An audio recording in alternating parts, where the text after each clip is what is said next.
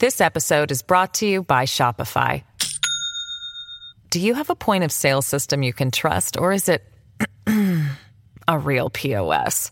You need Shopify for retail. From accepting payments to managing inventory, Shopify POS has everything you need to sell in person.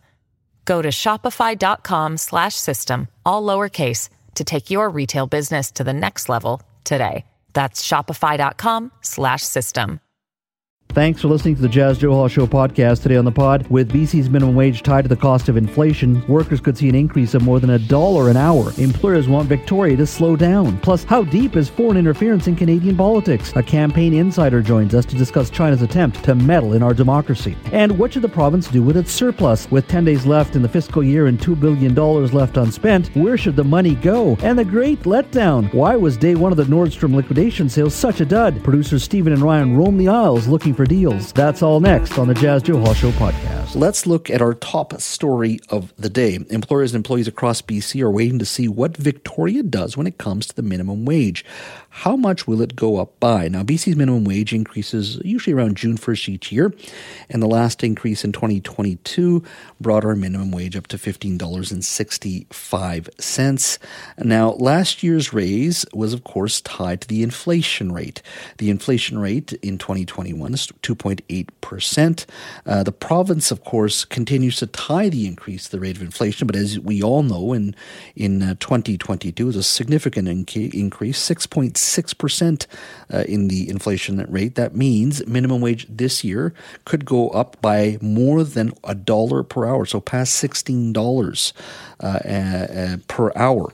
Now, the issue, of course, is causing concern for many small business owners. If the increase goes ahead, they'll be paying $4 an hour more than just 6 years ago. So a significant increase for many small businesses. Joining me now to talk about this potential increase is Emily Boston. She's a policy analyst for the Canadian Federation of Independent Business based here in British Columbia. Emily, thank you for joining us.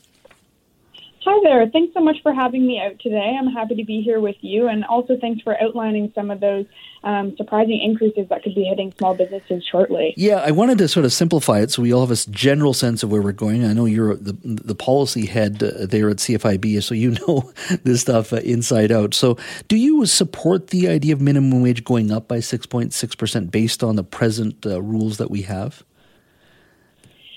So when we look at minimum wage increases, we need to think about how small business owners are going to be able to absorb this cost. So currently they're already struggling with so many challenges. 19% of them are at risk of closure, and the average BC business has $84,000 in pandemic debt. So when we look at those cost burdens that they're struggling with, it's alarming to think of what new cost increases would do. So we're encouraging the minimum wage to be capped at a 3% increase so that they're not unduly burdened. And where does that 3% come from? So that the 3% increase would put the minimum wage to about $16.20. So that is lower than the minimum wage. But if we were to attach the increase to the 2022 inflation rate, that would be raised well above the federal minimum wage at $16.65. So we're encouraging that 3% increase so that small businesses will be able to absorb it. Does your organization fundamentally support the idea of tying minimum wage to the cost of inflation, these yearly increases that will be based on the previous year's inflation rate? No, in this circumstance, we are encouraging a cap at 3%. Small business owners are the backbone of our communities, and as I explained, they are currently suffering under many labor market costs, and they already have had many costs introduced this year. These new costs include things like raising the employer health tax, the addition of 5 paid sick days, as well as raised WorkSafe BC premiums and a new statutory holiday this year. So when we look at all of those costs that they are already taking on, raising the minimum wage attached to inflation would be disastrous. The issue of the 19% of small business owners are nearing, could potentially be shutting down. This is based on a survey your organization has done recently? Yes, this is. This is from our November survey. the overall challenge, like people have always said, or not always said, but certainly many have felt that, look, we have not raised minimum wage in an aggressive way in the past. It's been too slow to deal with the challenges people have in living in a major city like Vancouver, and that this is the right policy. So even if this year, let's say, this year's the 6.6% is quite a large increase, and I understand that. But moving forward, if inflation does go up by 2.5%, 3%, 3.5%, does your organization support the idea of keeping the link to inflation? We want minimum wage to be raised based on what small business owners can accommodate for. And we recognize that it is a very difficult time for residents as well. Costs are high for everybody, but there are many ways to address these high costs that don't include raising the minimum wage past this 3% cap. And this can include things such as raising the threshold of the basic personal amount or offering more affordable housing options for residents. What do you say to those who say, look, a minimum wage is nothing, the living wage is closer to $24 an hour in this city of Vancouver to actually be able to afford the basics, that the 6.6% should just go forward based on that? I mean, wage is a wage. People can decide how they spend the money. It shouldn't be based on whether or not we have enough transit or whatever other programs that you're recommending. The focus has to be on people's core wages because they have not gone up significantly enough to deal with not only inflation, but generally the cost of living. And it's one of the reasons we're dealing with inequality in our society is that we're not dealing with the simple issue of wages. There has been wage stagnation in our society that we have to continue to do what we're doing, which is, of course, linking it to inflation. Well, the current minimum wage is $15.65, but it's worth it to note that the average hourly wage in BC is actually $29. So this indicates that there's a very tight labor market that's already dictating wages. I'm going to put that into perspective. The current hourly wage in the hospitality sector is $18. So although the minimum wage stipulates a little over $16, there or almost $16, sorry, it definitely is reflective that most people in BC are making well above that minimum wage. Now, have you had any consultation with the provincial government in regards to your organization's concerns, small business concerns, in regards to raising it based on 6.6% increase? And have you heard anything from them? So we have convened with them, and we're asking them specifically for notice. So again, we're asking for just a 3% increase cap, but it's very important that they're clear about their intentions to raise the minimum wage, so that small businesses have time to accommodate for this adjustment. And we think that this 3% is a reasonable ask, given the cost increases that we've discussed earlier that small businesses are already struggling with. Emily, thank you for your time today. Really appreciate it. Thank you so much for having me. I hope you have a great day.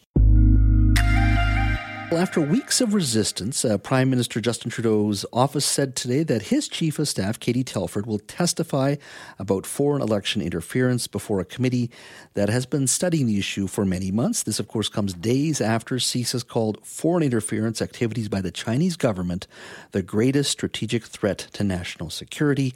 CSIS said that the threat doesn't come from the Chinese population, but the Chinese Communist Party, and they deploy many strategies looking for geopolitical gains on the economy, technology, politics, and on the military front as well. Now, CSIS over the last few weeks has alleged the Chinese government's interference campaign included funding a clandestine network of at least 11 federal candidates, which ran in the 2019 election. Ken Chu, a former Conservative MP from Richmond, has been on this show many times, has said publicly that he was targeted by the Chinese consulate here in Vancouver, and that led to the loss for him losing his seat in Richmond during the last federal election. And today we also learned that CSIS briefed the Ontario Premier's chief of staff after allegations of election interference by China were tied to a member of his own caucus. So there's lots to talk about when it comes to foreign interference. There's also allegation that China's Consul General in Vancouver looked for suitable candidates to groom and then use as proxies in diaspora community organizations and try to help them get elected. Well, our next guest has witnessed the problem grow here in Canadian politics. He is a campaign insider who has been involved in campaigns municipally, provincially, and federally here in Canada. Kareem Alam is a principal at Fairview Strategy. He's a former chief of staff to Mayor Ken Sim. He's a campaign manager for ABC Vancouver as well, or was, and for the Kevin Falcon leadership run for the BC Liberal Liberal Party. He is also a former senior BC advisor for the Aaron O'Toole campaign. Kareem, thank you for joining us today. Thanks for having me, Jazz. So lots to talk about here. First and foremost, how entrenched do you think the Chinese Communist Party is when it comes to meddling in BC politics?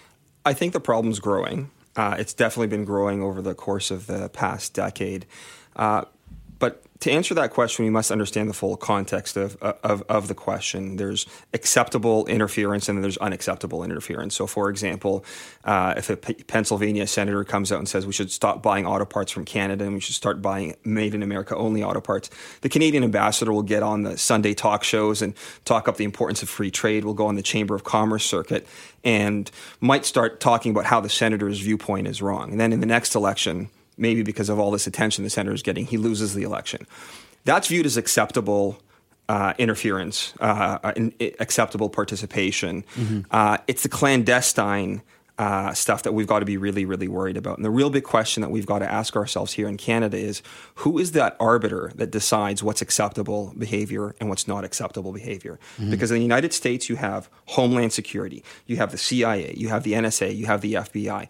And here in Canada, we don't really have an agency who's fundamentally empowered to fully investigate from beginning to end any clandestine attempts to influence elections or public policy making.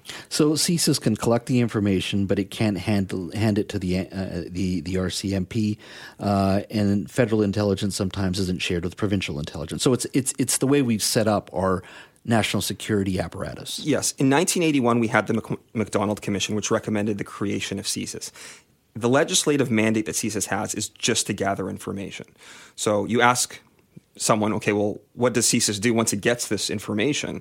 And the answer is they turn it over to the RCMP. And the RCMP intelligence unit then goes in and investigates. But the RCMP intelligence unit doesn't have the same resources that CSIS does to gather the information. We probably need at least one or maybe two integrated agency, one for domestic, one for foreign. But that's what the ultimate goal of this drama that we are seeing in Ottawa play out isn't, should Justin Trudeau be blamed for this or that? It should be, we have new legislation with teeth that empowers an agency in Canada to actually be able to follow through with an investigation and get a conviction if that evidence is warranted. Now, we've heard in the introduction, as I was saying, there were, according to CSIS, there were at least 11 federal candidates running in the 2019 election that were directly or indirectly supported by the Chinese government. How does vetting work in a political party? Is that part of the problem as well then? This is a huge part of the problem. So if I'm running the campaign for ABC or the BC Liberal Party or the Conservative Party and I'm not entirely sure about a candidate or a staff person or a volunteer, I can't pick up the phone and call CSIS and vet them. I can call the RCMP and vet someone on a criminal background check. And so those protocols are already in place with political parties and the RCMP. But for CSIS, they're not allowed to. They're legally bound to not be able to report on any Canadian citizen. So there is no ability for them to share information back with us. But that doesn't just go for political parties. That also extends to government as well, too. You can spend 35 years as a civil servant in the BC AG ministry and never be vetted once. You could be handling sensitive documents on international money laundering, and there's no vetting of provincial bureaucrats. There's no vetting of municipal bureaucrats at all either. So, and I always view that political parties are actually volunteer organizations at the end of the day. That's right. They'll have some full-time employees, but not a lot. I mean, they do not have the resources, I would think, to do any of this real deep vetting that is required. Yeah, when we think of the Liberal Party of Canada, the Conservative Party of Canada, it's probably, 15, 20 full-time staff, half of which are under the age of 30. So people that are pretty new in their careers. So the resources necessarily aren't there, and they never will be there. The only tool a political party really has to defend itself is a Google search when it comes to foreign intelligence. That's pretty scary.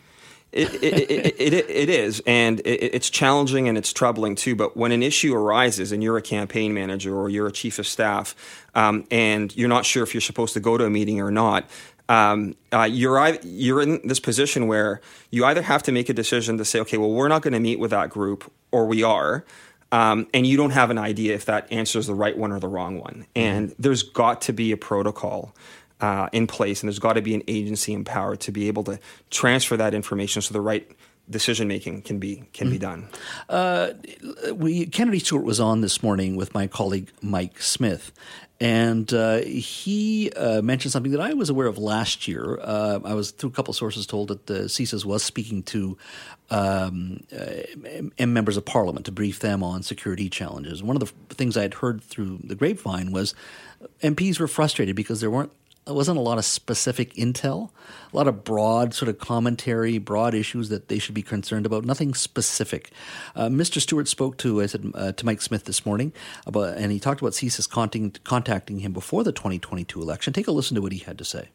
CSIS had contacted me at the mayor's office and asked me to meet. I met with them, and they spent about 2 hours telling me generally about what foreign interference looks like in local politics, asking me a ton of questions about, had I noticed any suspicious activity? And I asked CSIS, why did you contact me? And they said, we've been gathering all this information that's concerning, and they've been sending it up the chain, and nobody's paying any attention. I did tell them finally that, this meeting would be the public would know I've had this meeting because my calendar is public, and what should I say? And they didn't have any suggestions, but did not at all seem alarmed that this would become public.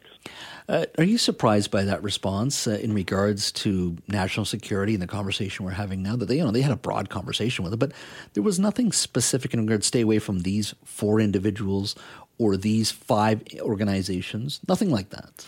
Yes, that's exactly fundamentally the problem. The legislation prohibits CSIS from being able to talk about any Canadian national.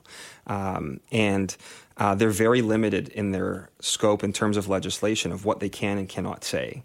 And so these briefings that CSIS did with Kennedy Stewart are very similar to the briefings they do with MPs and MLAs now. And it really just is a primer on what foreign interference is and the things to look for.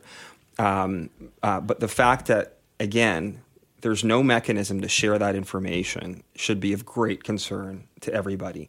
But this isn't just about meddling in elections. This is about meddling in the day-to-day responsibilities of government. For example, on November 7th, Ken Sim and the entire council were sworn in. They took an oath of office. It's the bare minimum standard for security clearance or security clearing that you can do. On that same day, I became his chief of staff. No one did a criminal background check on me. No one did a foreign interference check on me. I didn't have to submit any conflict of interest papers that the councillors and the mayor did, but yet I have access to all the most sensitive documents the city has, and I get to participate in all the in-camera meetings. And that goes the same for the entire civil service in the city of Vancouver and the entire civil servants in the province of British Columbia. And that should be a concern. There needs to be a mechanism where provincial and municipal governments and political parties can receive information that are relevant to protecting our sovereignty. We are speaking to Kareem Alam. He is a principal at Fairview Strategy. He's a former chief of staff to the mayor of Vancouver, Ken Sim. We're talking about foreign interference and what we need to do to protect ourselves. And our conversation has so far been around CSIS, around political parties as well. One of the things I do want to talk about, and we will get to your call, so be patient out there. I know a lot of you folks want to ask Kareem a couple of questions. In regards to third-party involvement and even donations. Today the law is you can write a check for, I think it's about $1,250 per year. That's a check you can write. But the conversation has always been that with this foreign interference, a consulate could find 10 people who agree with them, and you say, all of you write a check to that candidate, we're going to support them, and we will pay you the money behind the scenes in cash. How do we work around that? Our finance laws really need to be tightened up when it comes to third parties. So there are severe restrictions on how political parties can take money in and how they can spend it. So there's a donation cap, but there's also a spending cap when it comes to elections. But if you want to donate to a third-party group, it could be an activist group, it could be just a not-for-profit group, they have the ability to take in unlimited amounts of money. They can take $1 million check, a $2 million check, and they have no spending cap as long as they don't spend that money on advertising during an election period. So we know, and it's documented, that there are millions of dollars a year pouring in from the U.S. to stop pipeline development in Canada. We also know there's millions of dollars a year pouring in to support pipeline development in Canada. So it's happening on both the left, center, and right of the political spectrum.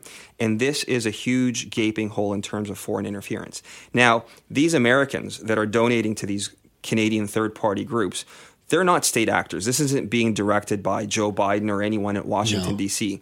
So foreign interference, for it to be bad, doesn't mean it has to come from, it doesn't have to be state-sponsored. Mm-hmm. It can be individually sponsored. It can be sponsored by billionaires. It could be corporate-sponsored as well. And we need to plug up the third-party rules for sure. Okay.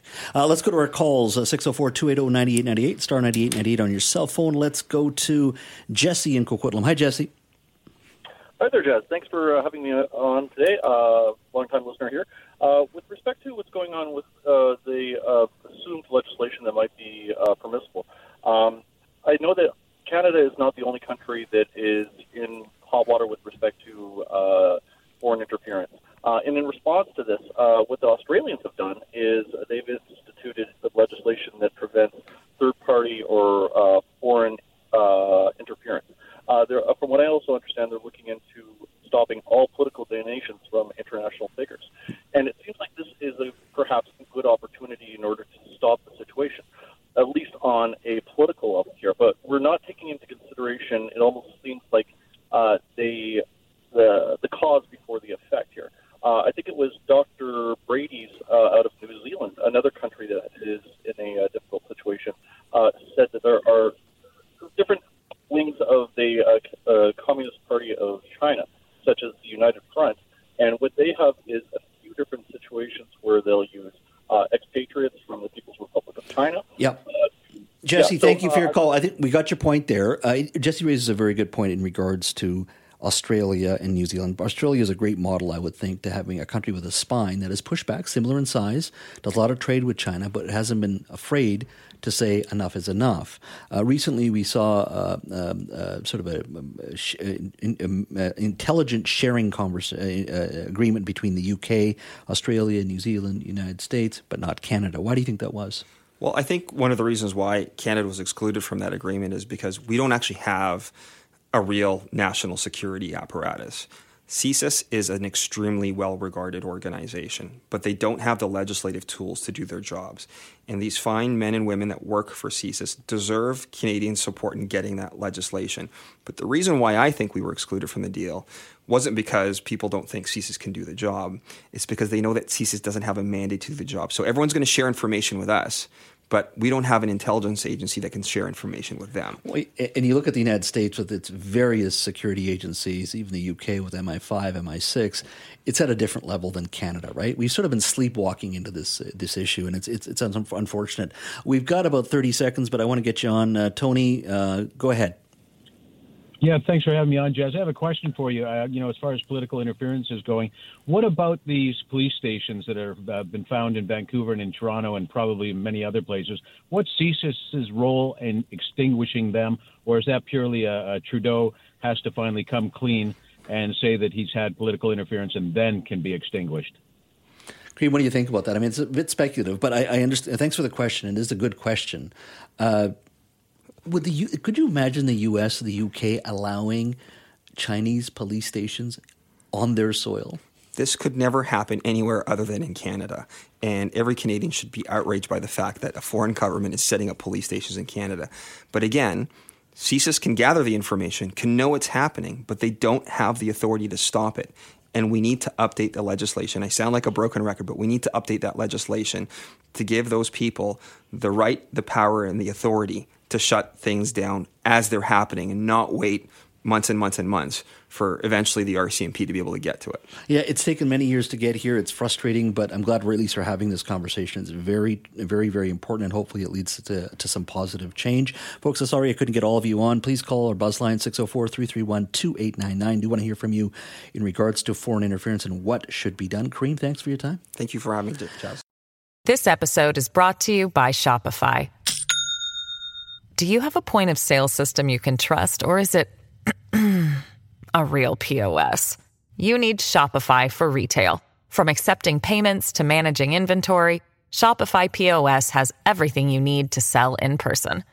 Go to shopify.com/system, all lowercase, to take your retail business to the next level today. That's shopify.com/system. This episode is brought to you by La Quinta by Wyndham. Your work can take you all over the place, like Texas. You've never been, but it's going to be great because you're staying at La Quinta by Wyndham. Their free Bright Side breakfast will give you energy for the day ahead. And after, you can unwind using their free high-speed Wi-Fi. Tonight, La Quinta. Tomorrow, you shine. Book your stay today at lq.com.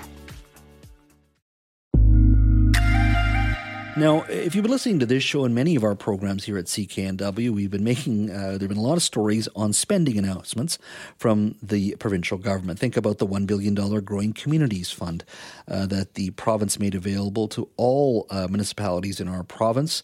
Surrey, of course, has talked about using that money to perhaps reduce their proposed property tax increases.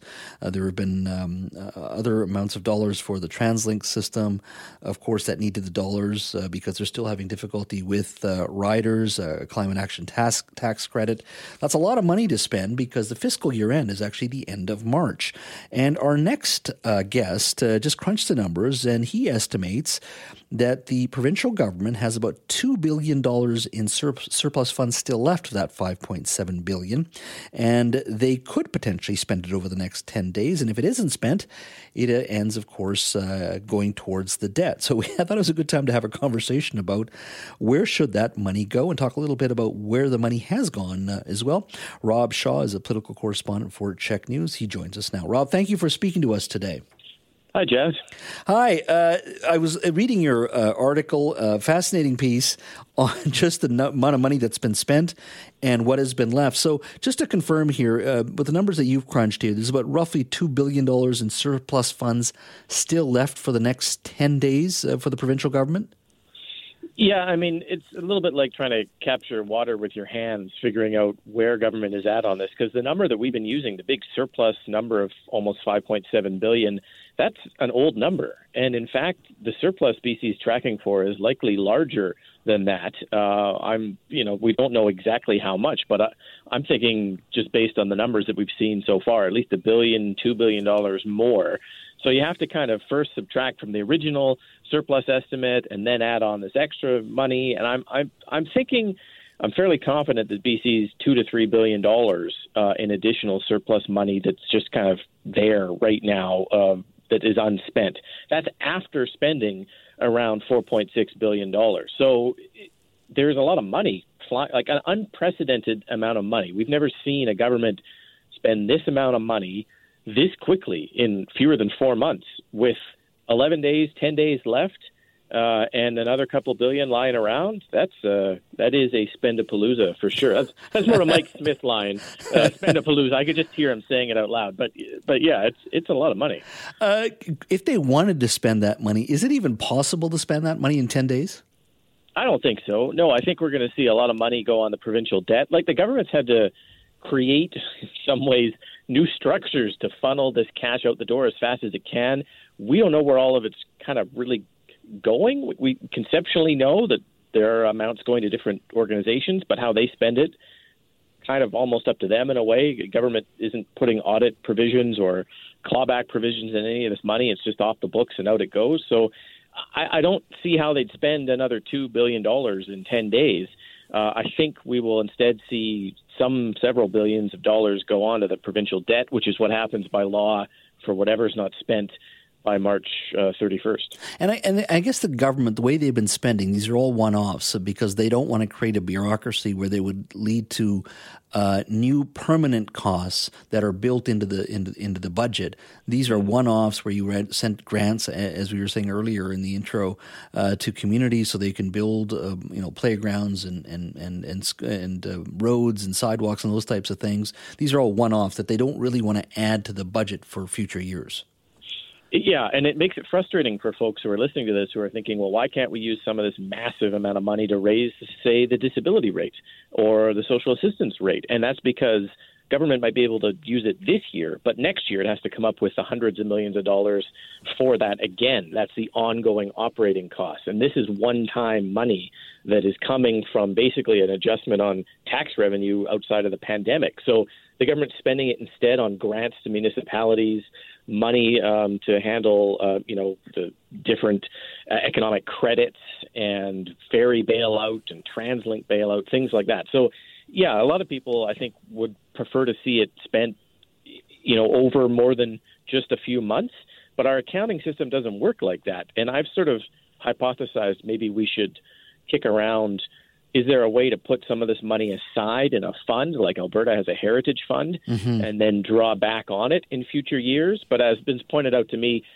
that sounds good, but then what about in a future year when a government's running a deficit, and instead of recording that deficit, they pull some money out of this fund and say, hey, we balance the budget, and it gets used for political purposes, not for funding. Anyways, it goes on and on. But the point being, this is one-time money, and it frustrates, I think, some people that you can't use it for ongoing improvements to the social safety net. Well, I think as long as you share the information, which I think you'd be obligated to do. Look, we got this fund set aside for a rainy day fund. I think the NDP in the 90s called I think it was the Budget Stabilization Fund with the acronym BS fund, the BS fund. But you could at least put it towards, let's say, if you have a deficit of $1 billion, you have to set aside that money. And I think families do that. I'm not sure why governments couldn't do that. I guess partially the NDP is doing this because it's ideology, but also I think they've probably learned a lesson from the BC Liberals who went into the 2017 election with a $2.7 billion surplus and decided not to spend enough of it in regards to many issues that were at the forefront for people, specifically those in the Valley who somehow had to pay a toll to get over a bridge while others didn't. Yeah, and the lesson from 2017 is that, you can, as the old expression goes, I think, cut off your nose to spite your face when it comes to fiscal management in government, where, yes, you look like you are doing quite well with a surplus at the end of the year, but when people are struggling with their own pocketbooks, they expect government to do something with that money to help them. And so that's why the NDP is blowing this out the door, because instead, to pay the debt down, and we have an enormous debt, by the way, but to pay the provincial debt down by, let's say, $6, $7, $8 billion instead of spending any of this money, I think people would go, wait a second, we need some assistance. Clearly, there's something you could do with this money to help us. It's just a question of whether it's what people want to see. Now, final question to you. They had said there would be deficits for the next 3 years, but even that, I would guess, with a slight revenue change, those all could be. There's a lot of forecasts in there. There's money set aside. I mean, that could certainly for next year. That could be a balanced budget. It could be. We're going to kind of like slingshot from a spendapalooza here, and then at the end of March, so next week, the week after that, we are into a deficit budget of $0.2 billion is the projected deficit. The difference is that we may be headed into a recession. We may see a slowing of revenue in government, and they may not be able to make that deficit money up. But look, like the last few years, we have consistently seen all governments of all stripes record better than expected year-end financial results and then claim it's great fiscal management. And I think that $4.2 billion deficit the NDP will be hoping to claim is much, much, much smaller by the time next year's books end this time next year. It'll be a fascinating time, certainly in politics. Rob, thanks for your time. Anytime. At Evernorth Health Services, we believe costs shouldn't get in the way of life-changing care, and we're doing everything in our power to make it possible. Behavioral health solutions that also keep your projections at their best? It's possible. Pharmacy benefits that benefit your bottom line? It's possible. Complex specialty care that cares about your ROI? It's possible. Because we're already doing it. All while saving businesses billions.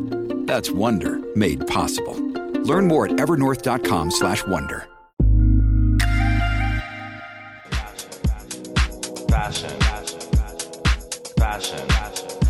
She's always my plus one. Now, the Jazz Joe Hall Show continues on 980 CKNW. Hey, welcome back to the show. Well, let's just picture this for a moment. Yesterday, we did a story, of course, on the Nordstrom Liquidation Sale across this country. Fashionistas and those who want a good deal were waiting for this liquidation sale. And the judge, of course, an Ontario judge, approved it. And it was supposed to begin today. So everybody that was looking for a deal or perhaps wanted to, just interested in the fashion, were hoping to go to Nordstrom's today. And as I said prior to the news, I dropped by for 5 minutes, just get a sense of what the crowd is like. Lots of people there.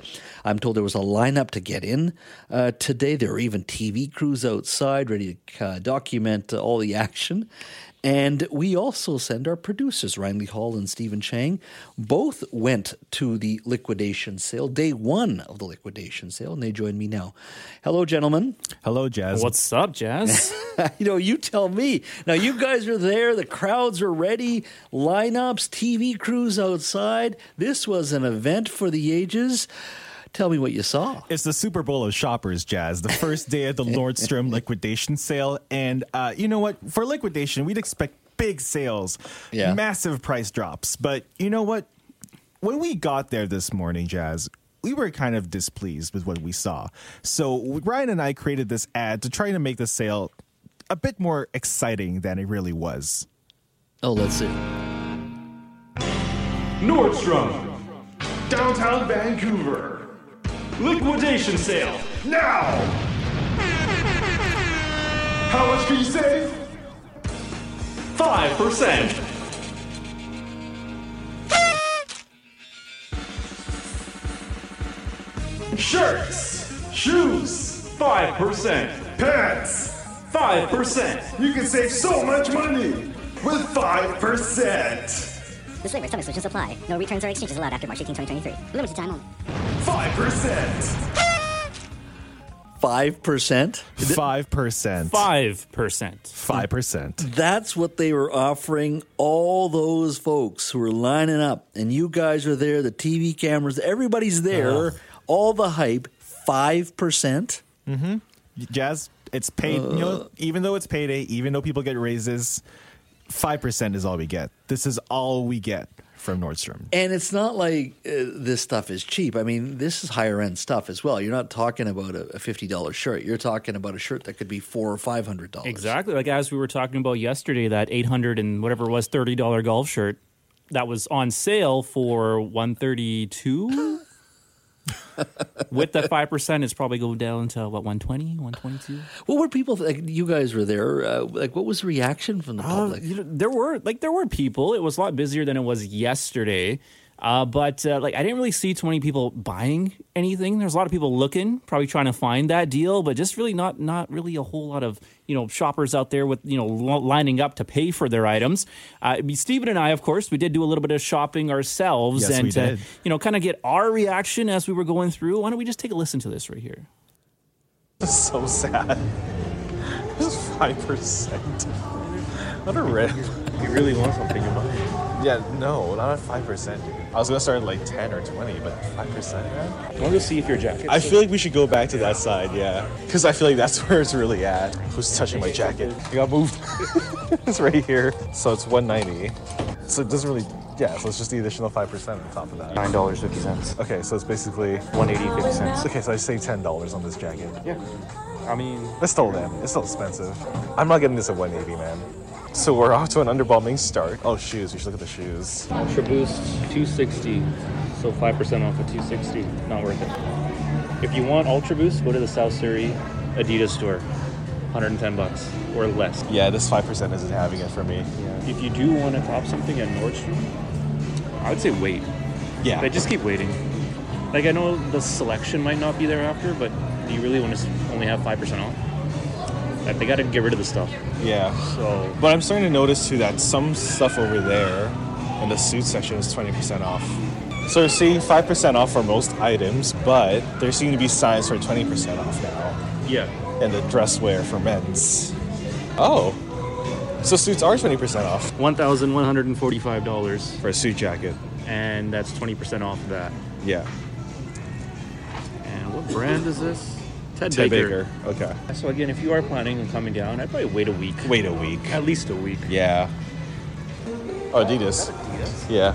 Wait. Adidas suit jacket. It is. What? It's the Balenciaga collab. But why is this a suit? Would you wear this? I would. No. I probably would. I mean, the shirts are nice. Steven. What? It's $4,000. $4,250. Oh my God. Nope. No.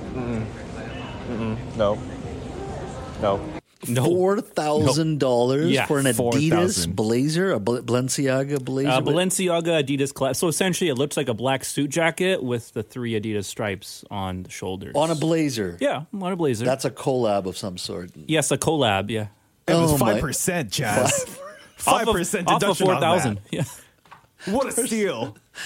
It's ridiculous. 5%. 5%. So, yeah, I think, it hits 20, 25%. People get interested. And then, of course, the better deals from there. But 5%, come on. Yeah, I mean, I think sort of like personally, I'd probably wait till around, 25, 30%, 35%. I assume as we kind of go along here, it's going to get better and better and better. Yeah. I did manage to find something, though. Like, I did make a purchase. I had to go back down. And I went and bought a pair of pants. Okay. Now, the pants were regular $80.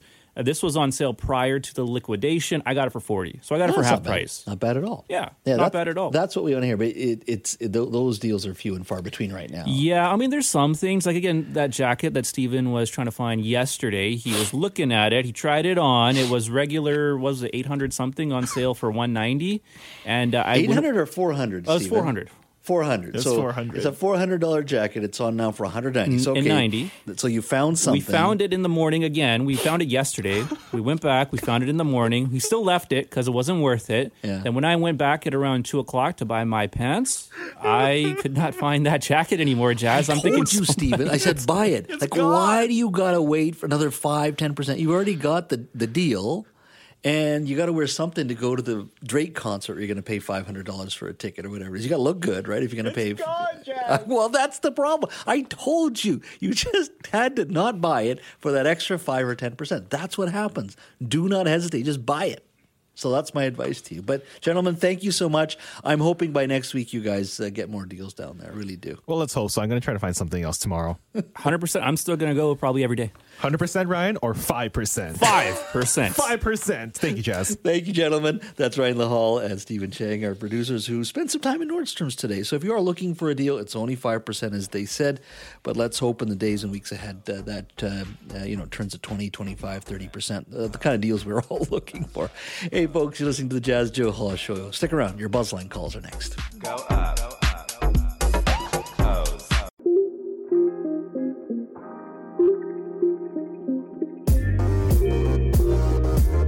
Thanks for listening to the Jazz Joe Hall Show podcast. Don't forget to subscribe to the show on Apple or Google Podcasts, Spotify, or wherever you get your podcasts. You can always listen to the Jazz Joe Hall Show live Monday to Friday from 3 to 6 p.m. on 980 CKNW, and connect with me on Twitter at JazzJoeHallBC. Talk to you next time.